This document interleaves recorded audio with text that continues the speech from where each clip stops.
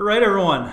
Welcome back. This is Messari's Unqualified Opinions. I am Ryan Selkis at 2-Bit Idiots, and got a really exciting interview. My friend Muneeb Ali, who's the co-founder and CTO of Blockstack, one of the more high-profile and early-stage projects in the industry. We're going to talk a bit about what's going on with the project to the extent that Muneeb can. So we're gonna start with a high level of what the project is and where things are going. And I'm sure there's going to be a ton of folks online that have questions about stacks and the tokens. But I don't know how much of that we're going to get into. I'm going to riff with Muneeb on what we can and cannot talk about because we live in the good old US of A. And not only that, but we live in New York, so we got the bit license to worry about too. So want to be sensitive to that, but I think it's going to be a really fun conversation and with someone that has been at the cutting edge of the decentralization movement since 2013, full-time and even earlier outside of that.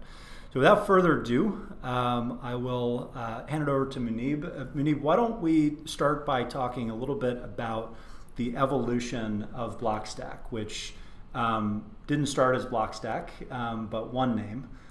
When you were working on the foundational pieces of a decentralized internet and starting with this decentralized name server. So let's talk about the traditional internet infrastructure stack and why you guys went that direction and experimented early on with Namecoin, I believe at the time, and just how you fell down this rabbit hole. Absolutely. Well, first of all, I'm really excited to be here. Hi everyone, Muneeb from Blockstack. And I think it might make sense to actually first go into a little bit into my background. Mm-hmm. So I did a PhD in computer science from Princeton University in distributed systems. So our research community, we mostly specialize in building like large-scale computer networks, internet protocols, data centers, cloud computing. That's the kind of world I was coming from. Mm-hmm. And this is like back in 2013. And the project really started at the computer science department at Princeton.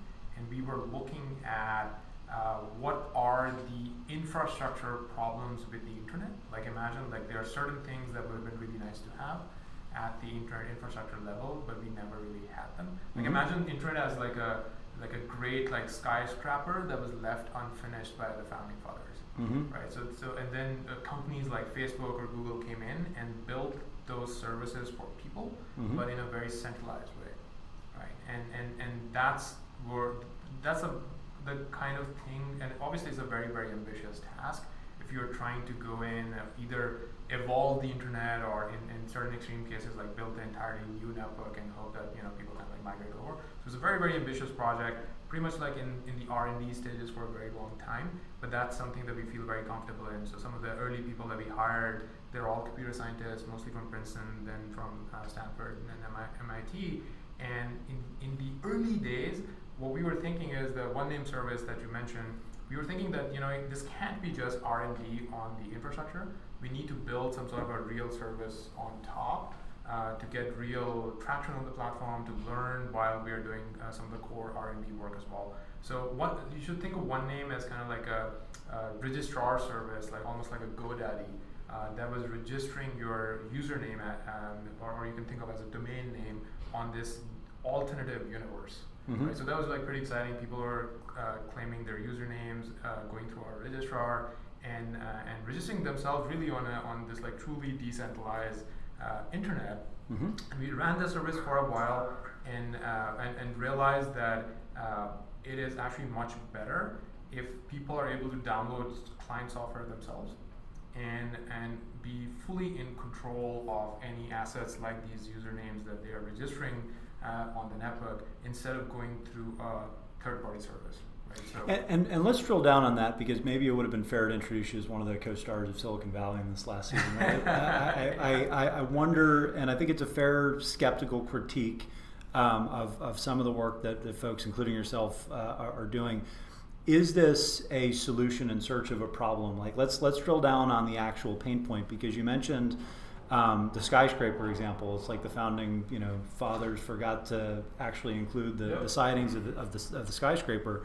I wonder how much that's true versus the need just didn't appear to be acute at the time, and the internet scaled as it did because it was an emergent system.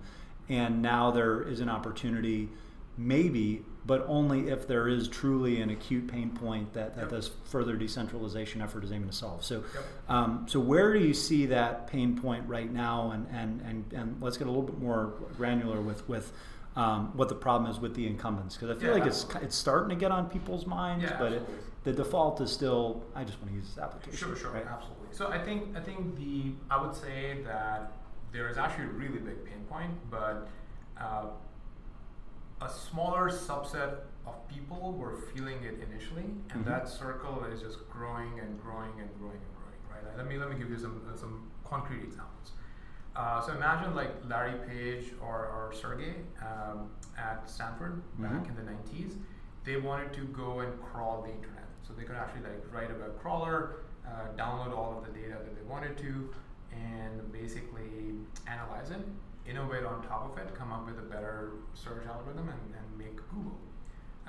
Fast forward to 2 decades later, it's like me and Ryan at Princeton, and we want to like innovate. Like we were really interested in doing something interesting things with the social graph, and we tried getting that data out of Facebook or LinkedIn or Twitter, and these companies wouldn't even let you. Like sometimes explicitly through their terms of service, or they would ban you, they would block you. So basically, what's happening is that certain information that should be available to any developer, so that that developer can innovate on top of it, was no longer available to developers unless you work at a Facebook or a Google, right? So in a way, we as developers were feeling that pain point.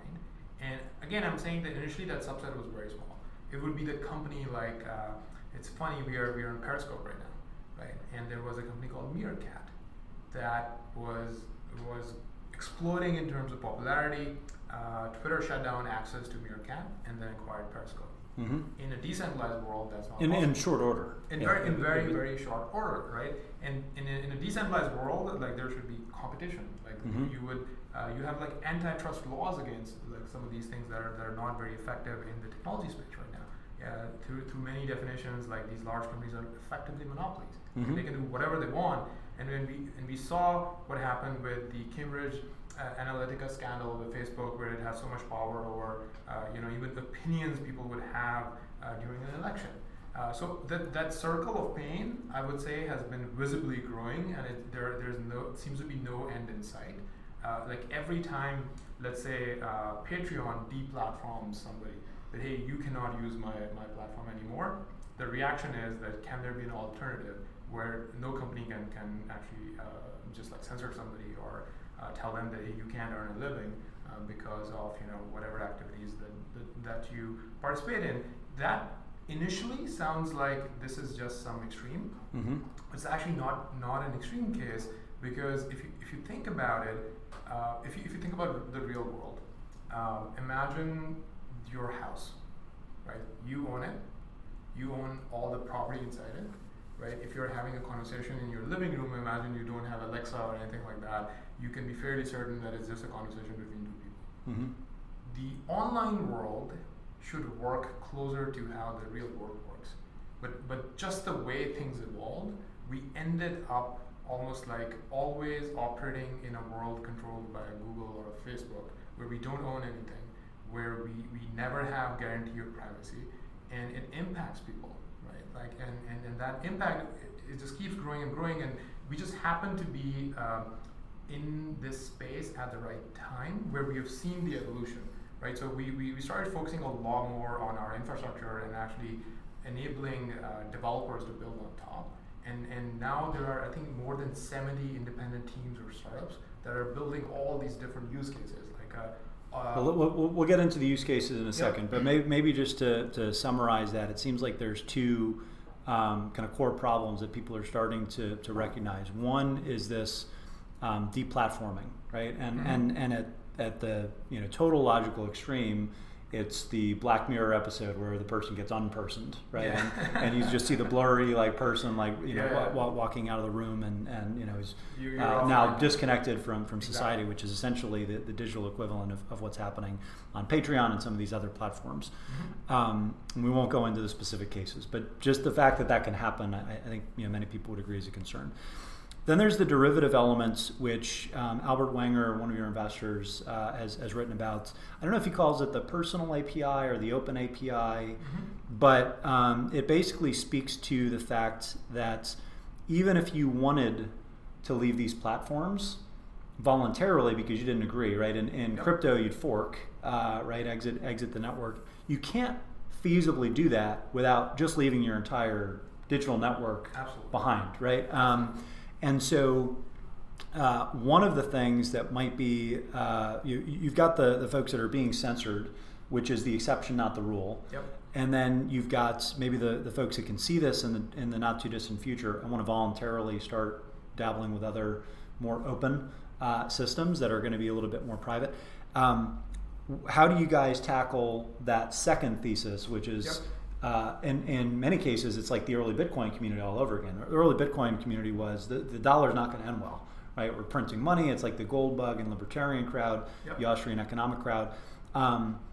This movement and groundswell to own your own data and at least have the ability to exit these digital platforms seems to be the information equivalent, and that's really where Blockstack is coming. Absolutely. So I think Balaji has a great phrase, like he calls it the freedom to exit, and people have exercised that freedom even in terms of migration. Like if you don't like the kind of like the government of the country you're born into, people exit. People migrate. People go to other jurisdictions where there are more or better opportunities available. And this has been going on forever. And I think there is a digital equivalent of freedom to exit, and that's exactly what you're describing.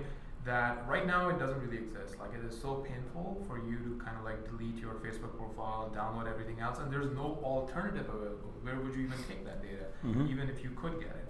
But if you truly have this freedom to exit, even with you brought up Bitcoin, it's even in a way different from forking. It's just the fact that you can take your Bitcoins out of Coinbase, take it to any other exchange that you want. Even that freedom, I would argue, this is enough to put pressure on a provider to play nice. Because if they really start like messing it up, users would just exit, and there are other options available where they can go to. Now I'm trying to think of a service provider like Facebook as a Coinbase, where users could very easily exit, take their data, and it just works equally well, just like you take your Bitcoin out of Coinbase and go somewhere else. And do you think that's feasible? Is it going to require this kind of brave new world of pioneers that say, I'm sick of Facebook, I'm sick of Twitter, I'm sick of all the incumbents, and I just want to start something from scratch? And do you need that community to emerge first before you can start siphoning off others, or can you work collaboratively with some of these larger platforms, particularly in light of the fact that a lot of them are under fire, right? Zuckerberg has come out with this manifesto of we're going to decentralize, and you can be skeptical of that, and I'm sure you guys probably are, and I certainly am. But how do you think about just pushing on those incumbents because they have just such a massive user base and seeding something from the ground up, which is one of the tacks that you've taken with Blockstack? Absolutely. So I think our vision there is that obviously the kind of like R&D and infrastructure phase needs to happen first, and we might be at the tail end of it, especially at Blockstack. And then we are focusing a lot more on developers. So think of this as developers. They're the folks who are going to build these different experiences, and it's very hard to tell which one of them is going to take off, right? So we would rather enable like thousands of experiments on top of these platforms, by the way, that actually work, and there are very few of them in crypto right now. And as far as large players are concerned, out of all the conversations I've had, Facebook is obviously taking this extremely seriously now, and it's a good sign, right? Like if they enter, it's a real market. Other large players would have to enter as well. From what I've seen in the industry, everyone who's not a Google or a Facebook is very interested in this shift from cloud computing to decentralized computing because they have nothing to lose, right? They already don't have the user data that they monetize. Their business models are not tied to user data. So other large tech companies are very interested. It's almost like the enemy of your enemy is your friend. They already don't monetize user data, and they're very open to a world where they continue to not have user data, but also their competitors don't have the user data. And out of the companies that have user data, I think Facebook is by far the biggest one that gets all the heat because of certain incidents that have happened, or or how they've been in the spotlight for not handling user data and a certain rights level, and they're taking it extremely seriously. So the second half of that question, you mentioned the 70 or so projects or developers, folks that are building on top of the core infrastructure that you've built. Walk us through the block stack and where your core team is spending most of its time versus where you're trying to incentivize community members to build on top. Yep. What are the core components? Absolutely. So I think you should really think of this project as we raised venture capital. So you mentioned Albert Wenger, Union Square Ventures, led our seed round and our Series A, and also participated in the token offering. But the way we have taken our approach has mostly been, let's figure out the hard computer science problems first, right? Problems like scalability, problems like security. Let's take what we have done to the real experts, like the distributed systems research community, and get peer reviews, publish this at conferences. And when we feel that this is ready enough, the infrastructure, let's start getting developers on top, right? So the first, I would say even the 4 years of the project were pretty much like hardcore R&D, other than some services built on top. And then probably last year, developers really started getting into using the platform. And there are so many moving pieces. Like, imagine a full stack decentralized computing platform that gives you everything you need to quickly build decentralized applications. So just over, I would say, the last 2 quarters, like in Q4 last year and Q1 of this year, apps published on the platform have been doubling quarter over quarter. And that's because of all the hard work that the team did in times before that. So as far as like Blockstack PBC, I'm the CEO of Blockstack PBC, which is a structure as a public benefit corp, and we have just 2 things that we focus on. One is the core protocols and developer tools. So we have a lot of research scientists, we have a lot of engineers, we're building the core platform and the developer tools.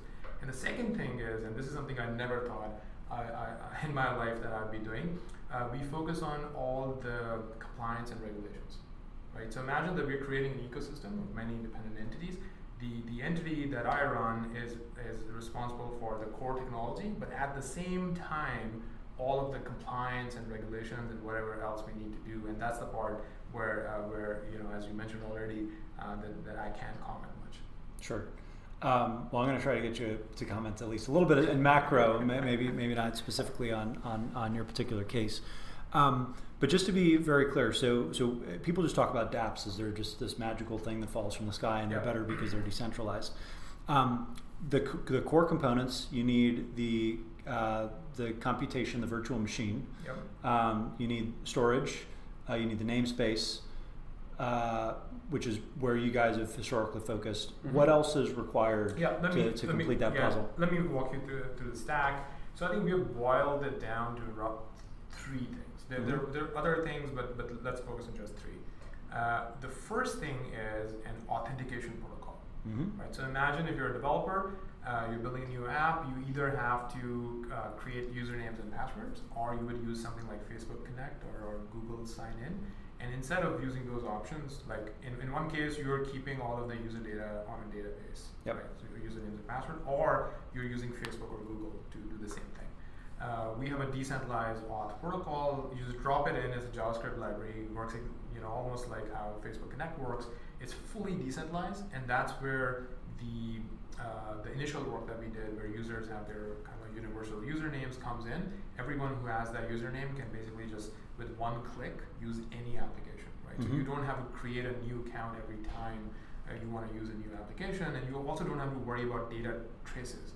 Like, you're not like making a new account and then that website now knows something about you. You're downloading an app, trying it out locally with a single click. You don't like it, just delete the app, and there's no data trace of anything. The second layer is the data storage layer. It's called Gaia, and it's very important, and we have spent a lot of our R&D on it. And let me explain why.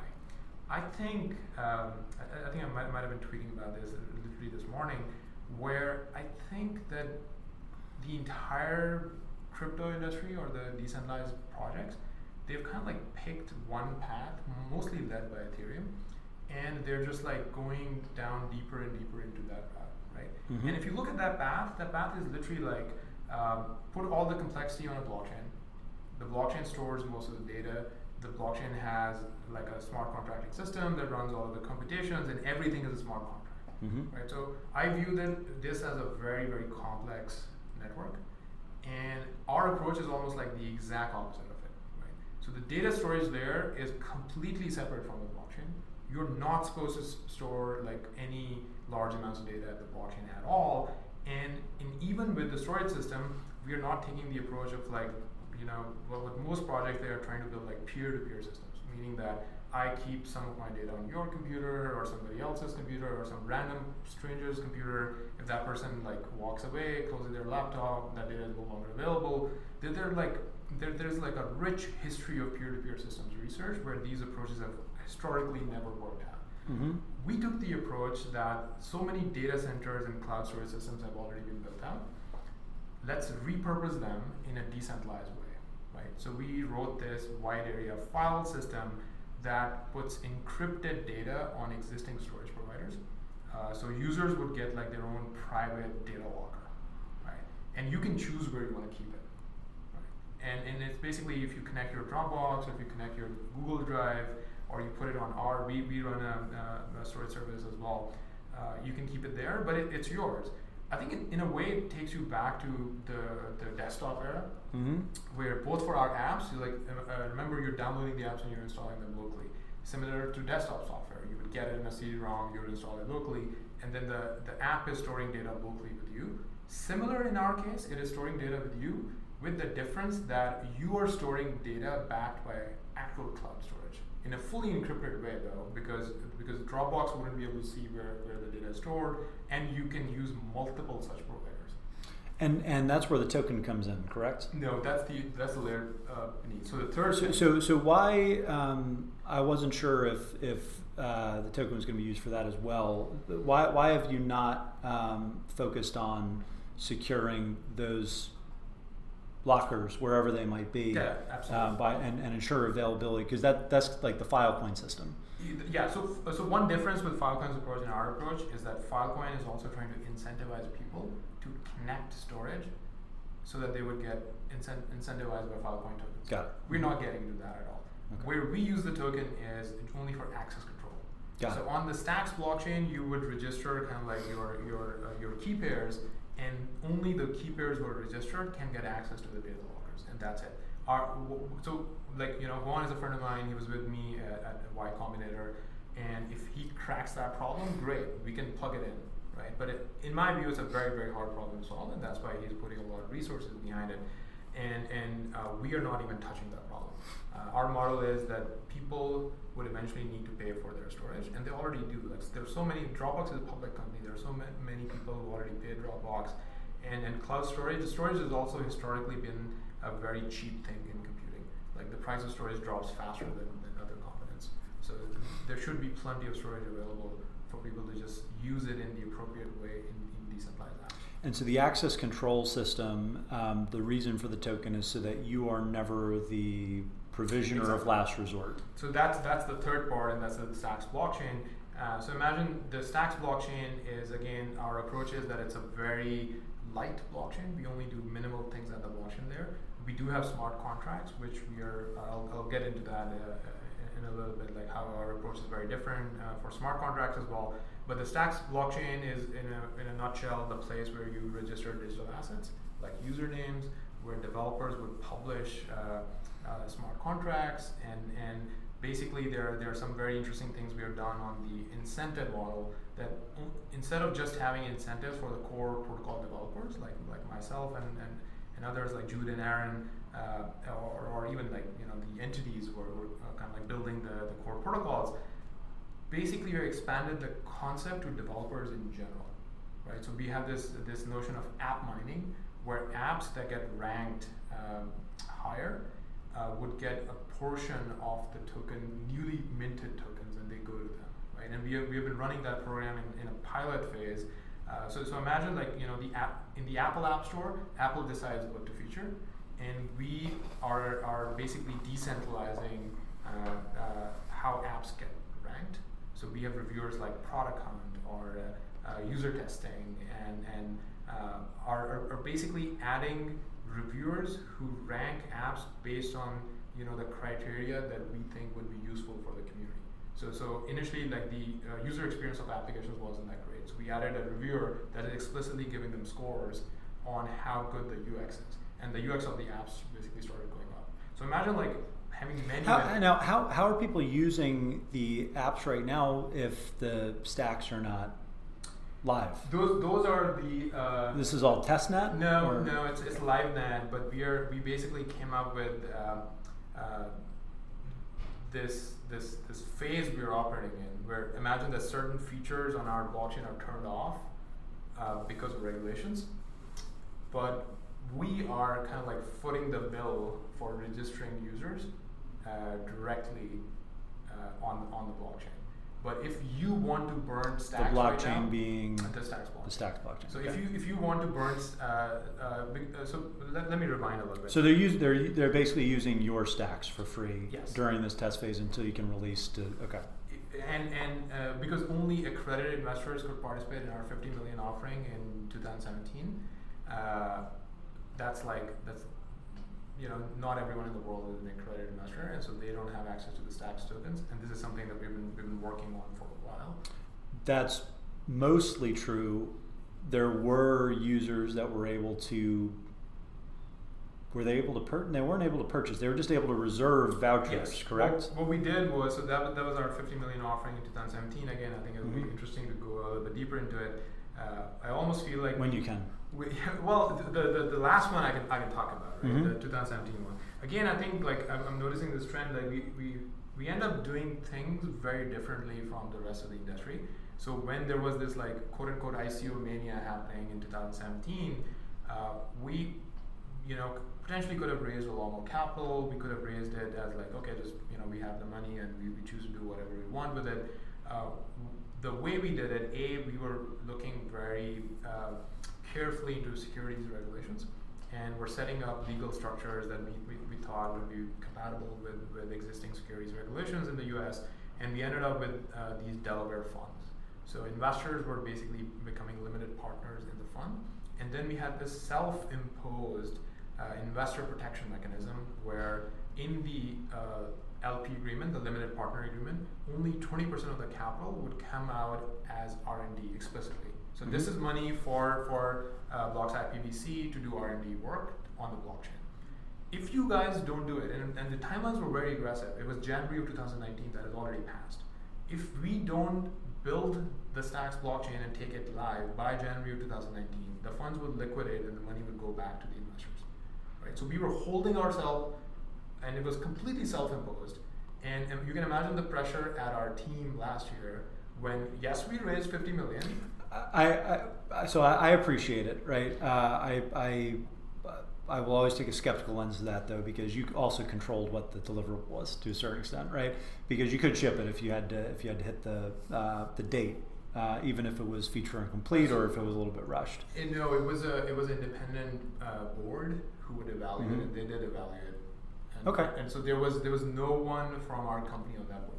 Got it. So there were a couple of investors and a couple of independent parties who would then evaluate that did this ship is the network live with the functionality that they said that it would be live. And literally the board could have decided that no, it's not. It also would have been against their best interest. I think the structure was it was a great structure, but I think it was a reasonable, fair, and forward-thinking structure. But I think you should earn your 50 million, and most people might think that that's reasonable versus something to be lauded a little bit overboard.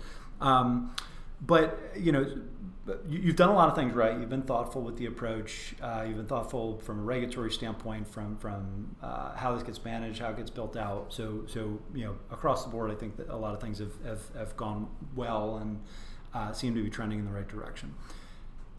Having said that, there's a totally different approach that you could take to building one of these systems, and that's what Ethereum has done.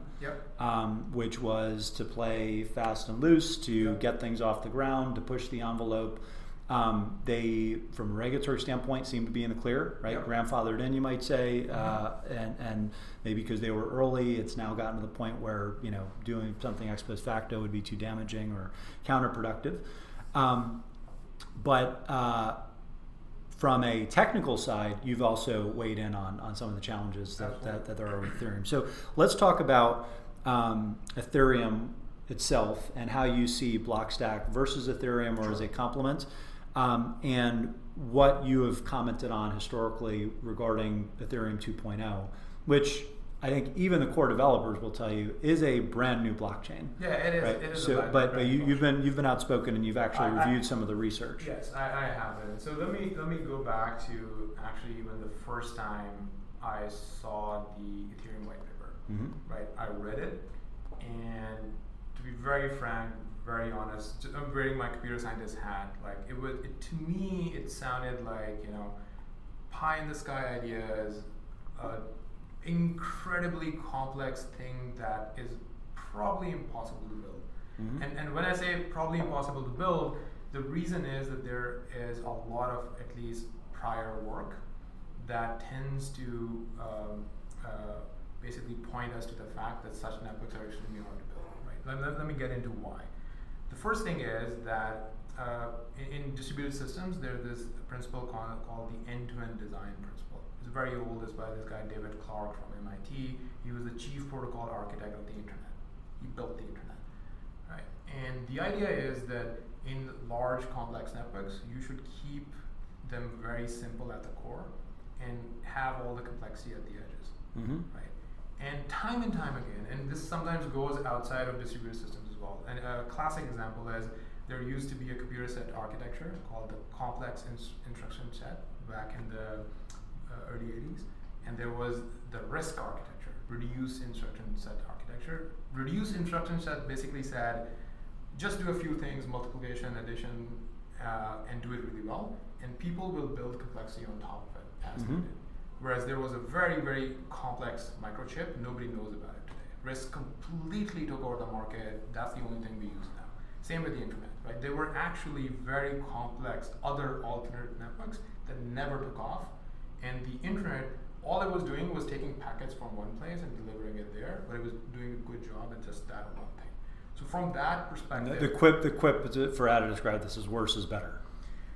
Yeah, it's basically like saying that your core of the network has to be simple, right? And again, like it's a design principle. Sure, maybe someone can come up and crack this problem and build a very complicated thing that ends up working out. But I was extremely skeptical. Not just that, but also the approach of like using a Turing complete language, effectively allowing remote code execution, which anybody would think that hey, this is a bad idea. Any random developer in the world can write code. You're forced to run it, right? And it's a Turing complete language, meaning that it can do anything, right? So I've been skeptical of the approach in general. And then, as you said, that Ethereum took a very different approach. I think they attracted a bigger community. They were very vocal, really good at marketing, right? And Vitalik has a huge following. And the interesting thing is that most people, and I mean that as respectfully as possible, in crypto have no idea, have absolutely no idea what those technical writings and papers mean. Like they could be gibberish, and they won't be able to tell the difference. Well, I mean, even me, if I'm trying to give a skeptical, hard-hitting technical interview, I certainly can't do that, right? So I can push back on some of the high-level things that you say, but one of the things that I think in this market that's fascinating to watch is that everybody has an opinion on Twitter, and you don't necessarily see this with astrophysics. But plenty of people are armchair cryptographers. Yeah. And so I think or even worse, right? They basically just put a finger in the air and say, "Oh, this will get figured out." Exactly. So that's not how the physics work. Yeah. Let me give you like a very, very concrete example, right? So sometimes I would end up publicly saying something or being publicly critical or something, and then people would be like, "But what about this? What about here's a proposal?" I'm like, I can't sit there, basically finding flaws in all of these proposals all day, right? Like the best thing I can do is build an alternative that uses a different architecture and just put it out there and see what happens. But are you still anchoring to Bitcoin? We are. I'll get into it. We'll finish the Ethereum. Yeah, finish the Ethereum stuff. But sometimes people would be asking questions and they'd be like, "Can you be more specific?" So a couple of times we have tried being more specific. One such instance was Casper CBC published a research paper, and there was on Twitter people were like, "Look." They were saying that Vitalik and Vlad won't be able to do this research. They just published the research paper. It has all these equations. It proves everything, right? And internally, or in my computer science circles, we would look at it and we would be like, "What is this thing?" But there's an integral symbol in the white paper, so it looks official. Yes, right. So we actually went through. Again, I talked to Vlad and Vitalik about this. All due respect to them. It was one of the hardest research papers I've read in my life. I've been doing this for more than 16, 17 years now, right? Doesn't make any sense. We went through the hardship of trying to make sense of what this thing is, and try to imagine that there are concepts in distributed systems called Byzantine fault tolerance, right? BFT, a lot of people talk about it. The paper gets the definition. Which is basically, how do you solve the double spending problem when you don't have some central source of truth? Right? That's one kind of way in which that problem shows up. But imagine some other field like physics. There's a definition of gravity, right? And some author uses a different definition of gravity. We point that out, that this is not the definition of Byzantine fault tolerance. And I think Vlad ended up admitting that yes, I have my own definition. And then there are proofs in it.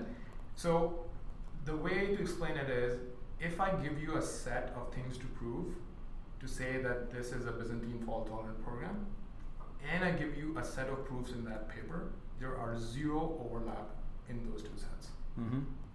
So effectively, the proofs don't prove anything at all, absolutely, right? And you're sitting there, you're looking apples at to oranges. And we wrote a public review. We tried to make it as polite as possible. We got feedback from a bunch of people, from Vlad and Vitalik as well, and then we ended up publishing it. Obviously, people Ethereum has a very large community, and people don't like to get the view that the folks who are trying to design these protocols might not know what they're doing, right? So I think that's the kind of thing I end up running into.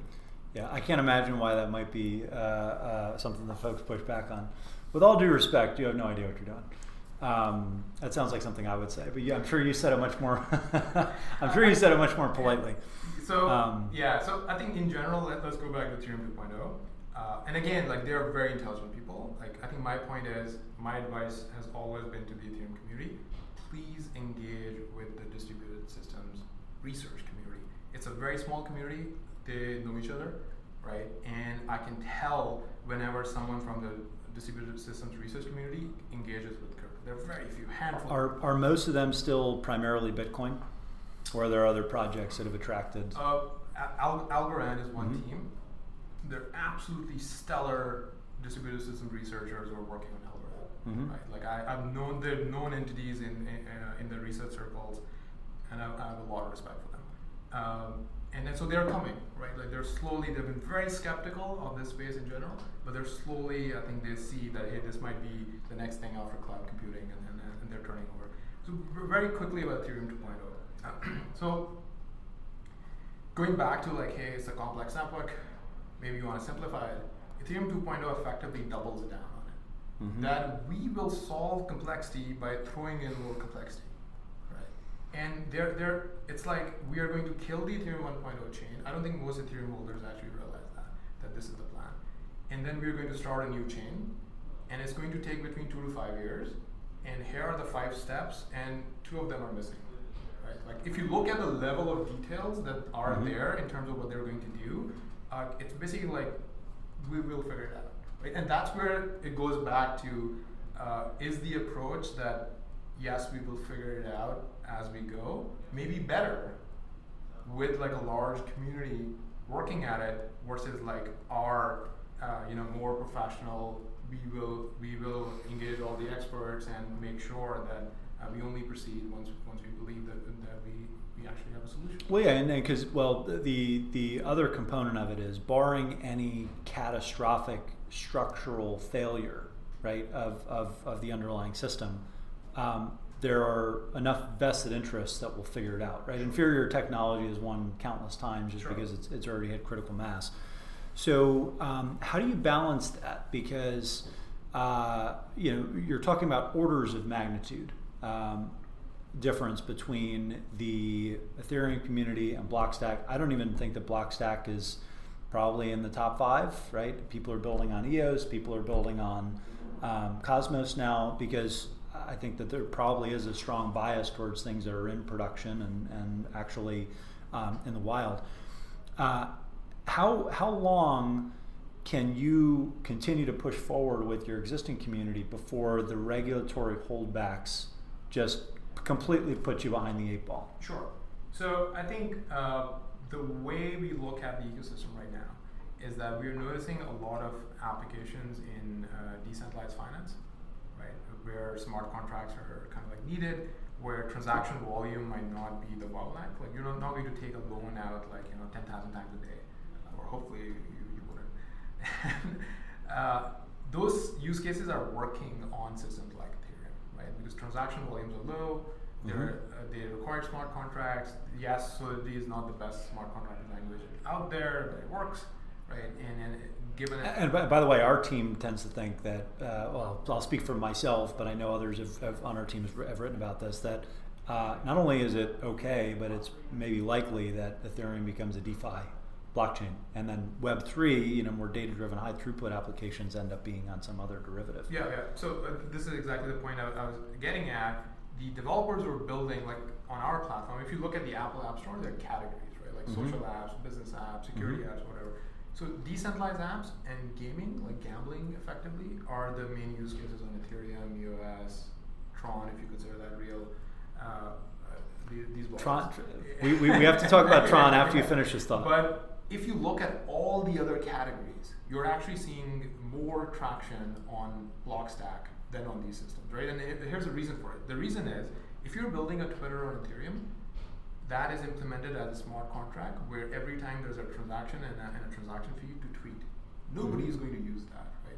Whereas our architecture is so different that if you're building a Twitter on top of Blockstack, you don't have to hit the blockchain every time you tweet, right? So that I would say that our architecture is already well suited for more general purpose applications, and we are seeing developer traction in those categories, and we are launching a much more secure smart contracting language shortly.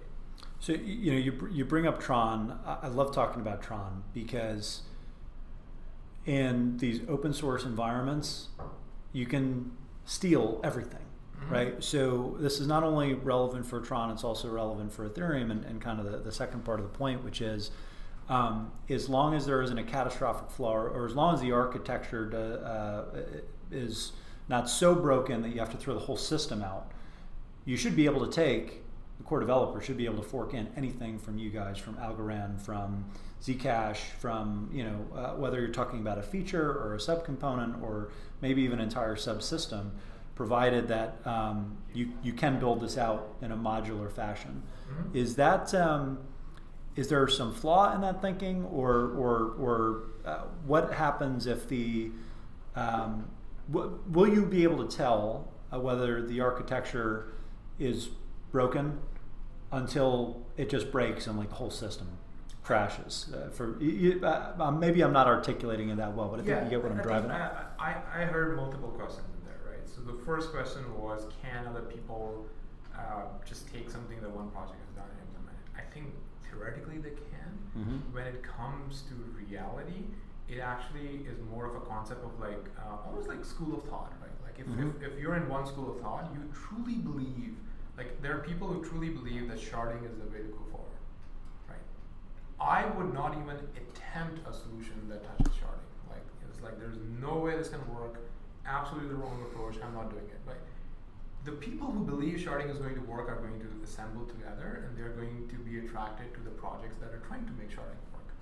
Like same with like proof of stake, or same with there's an entire community where people are building programs on top of WebAssembly, WASM. That thing, WASM, was designed to make JavaScript faster. That is not the problem you're trying to solve in blockchains. You're trying to have security at the smart contract level, not to make JavaScript faster. But there are people out there who are excited by that approach, and they're going to kind of like hang out together and then try and build those systems.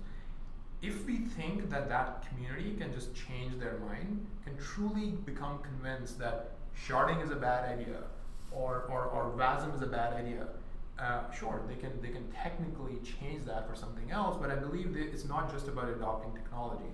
It's more about what's your school of thought, what do you really believe in, and where are you going to end up going.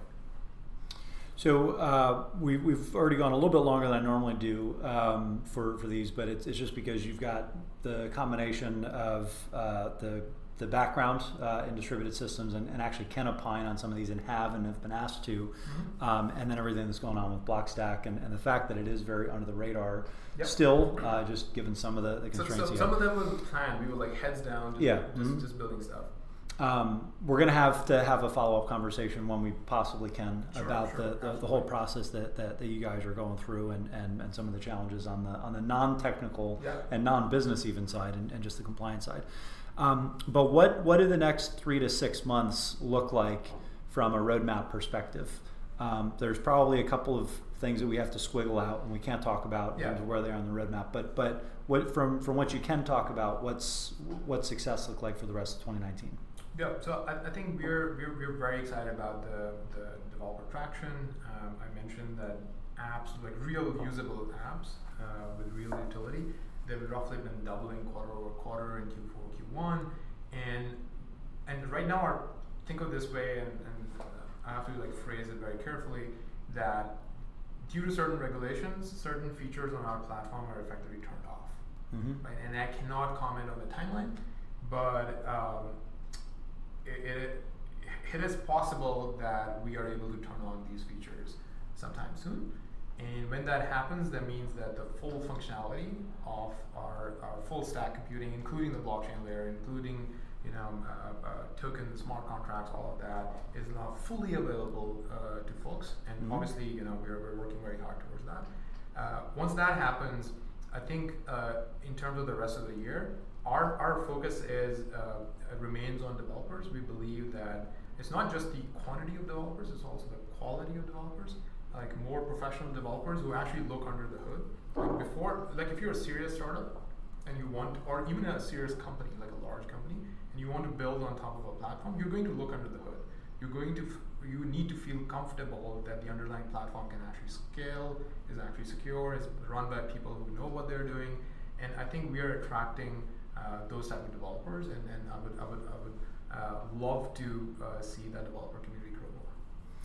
Muneeb, thanks so much for coming on a Friday. I hope everybody enjoyed this one. I always have to, normally I try to tap out after 20 to 30 minutes. This is like a marathon session for me, especially trying to keep up with you when I'm A, not an engineer, and B, I'm seeding a couple dozen IQ points, I think. So I hope that this was a good one to follow, mostly because I'm sure Muneeb bailed me out for any poorly worded questions. But we'll have this up on iTunes next week. We got a lot more coming up next week, both on the technical and the business side from other guests. But in the meantime, you can check out Blockstack and their developer tools if you're thinking about decentralized applications. And of course, you can follow Muneeb on Twitter, where he has his first name handle, @Muneeb, which is a huge win. Yeah. Absolutely. Thank you so much. This definitely went on for longer. And one final comment about Ethereum, that any of my views about it are purely about the technology. I really appreciate the Ethereum community. They're one of the early people who kind of like made decentralized computing happen. How do you feel about Ripple? You're opening a whole new chapter. And scene. Thank you. Guys, until next week, have a good weekend. Peace. Thanks, everyone.